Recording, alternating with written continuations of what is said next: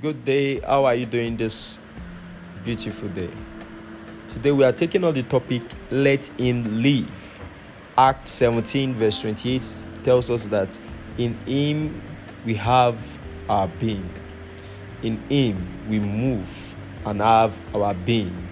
Never discover yourself. You never truly live when you are not in him. You have to abide in him and he in you. Colossians chapter 2 verse 6 to 7 tells us, as ye have therefore received Christ Jesus, so walk ye in him, rooted and built up in him and established in the faith as ye have been taught. Glory to God. Hallelujah.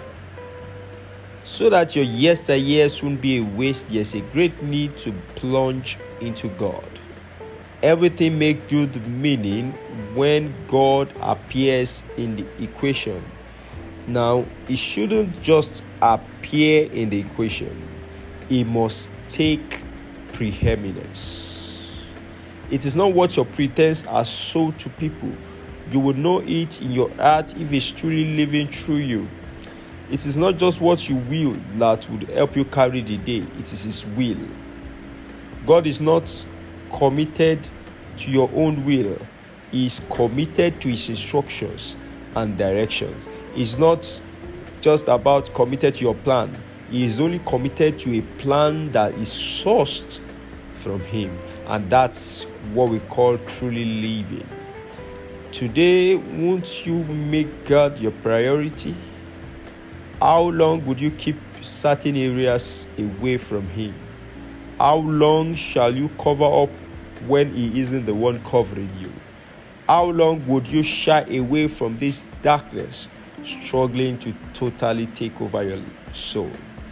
The strength of man bets frustration at some point in life if the Lord is not in the work.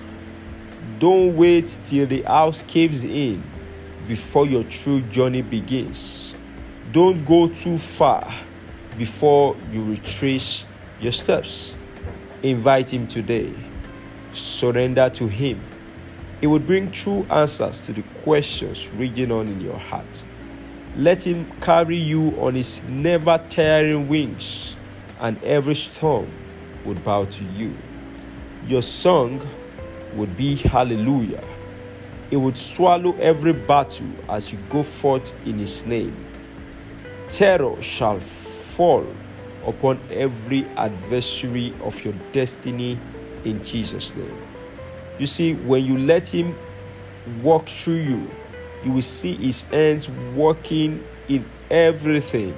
You will see his hands working out everything for you. You won't walk alone. You will always have the companionship of the Holy Spirit. Rejoice, the bridegroom is with you if you will permit him today. God bless you. So, the word for today is, you have not started truly living if he's not living in you. He's living in you when every of your motions is dictated by him. God is only committed to his instructions, to his dictates, to his direction. God can be committed to anybody as long as that person finds himself open and yielded to him. Thanks for listening. It's Nathan Adeyemi.